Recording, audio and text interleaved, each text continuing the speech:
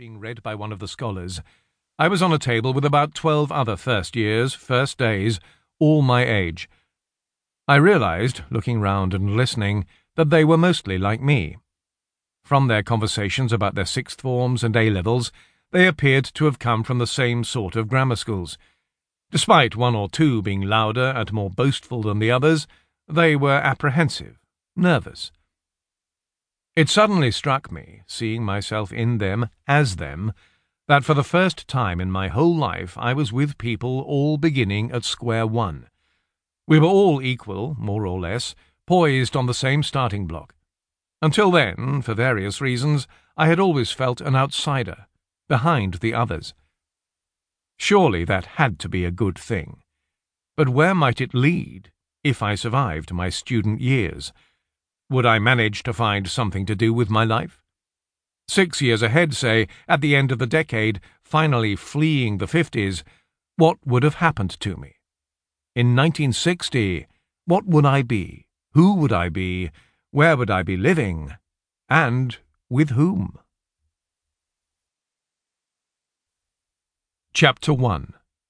Family Background. "I am going back to the Highlands," my mother used to say towards the end of her life.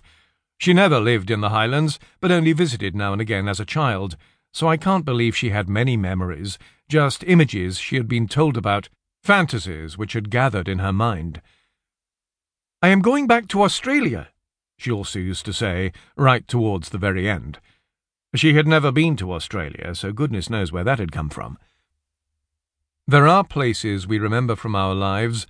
Some have changed, some are gone, some might not even have existed.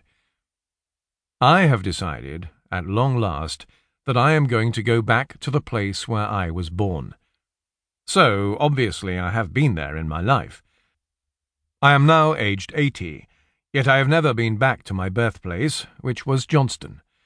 I have been to other parts of Scotland, to Edinburgh, for example, loads of times over the decades. And it's not far, really, just a few hours on the train. What has been stopping me? Is it prejudice, something I have against the place I was born? But how can it be, when I have never been, and don't really know anything about it?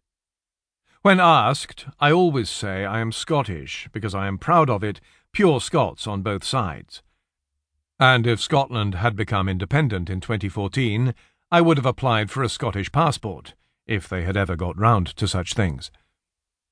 I suppose it is partly because I don't really know where it is that I was born.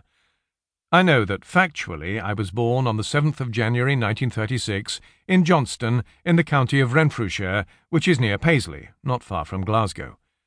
I have no image of Johnston, let alone any memories. In my mind, all these years, I have seen Johnston as a dot somewhere on the edges of the greater Glasgow sprawl, part of the old urban, industrial Clydeside shipping heartland, once so dominant in Scottish and British life, but now decaying and sad-sounding. Who would want to go there unless they had to? After all, I left it when I was 4. My family were just passing through. If, of course, I had been born somewhere more exotic or glamorous or interesting and exciting and famous, then I am sure I would have had occasions over the years to pop in, poke around and say, "Hi, you don't know me, but I am one of yous. Oh yes, I mean, oh hi." We don't pick our own birthplace, no more than we pick our parents. It's all chance. There is nothing you can do about it. One advantage is that it is a blank slate. If you have left that place as young as I did, nothing has been painted or marked on it. I won't be able to stand around and say, "When I was a lad, these were all fields. Goodness, the views from here were sublime." Or, more likely, "This street was full of factories. The smoke and the noise were awful, and the poverty, my dear, the poverty." For I remember nothing. Johnston just happens to be the place where I came into the world. My father, John Hunter Davies, was born in 1906, so was 30 when I came along, quite old for those days. His father, Edward Davies, was some sort of engineer, not a professionally qualified one, more probably a fitter who looked after various machines in the steelworks. The family lived in Cambuslang.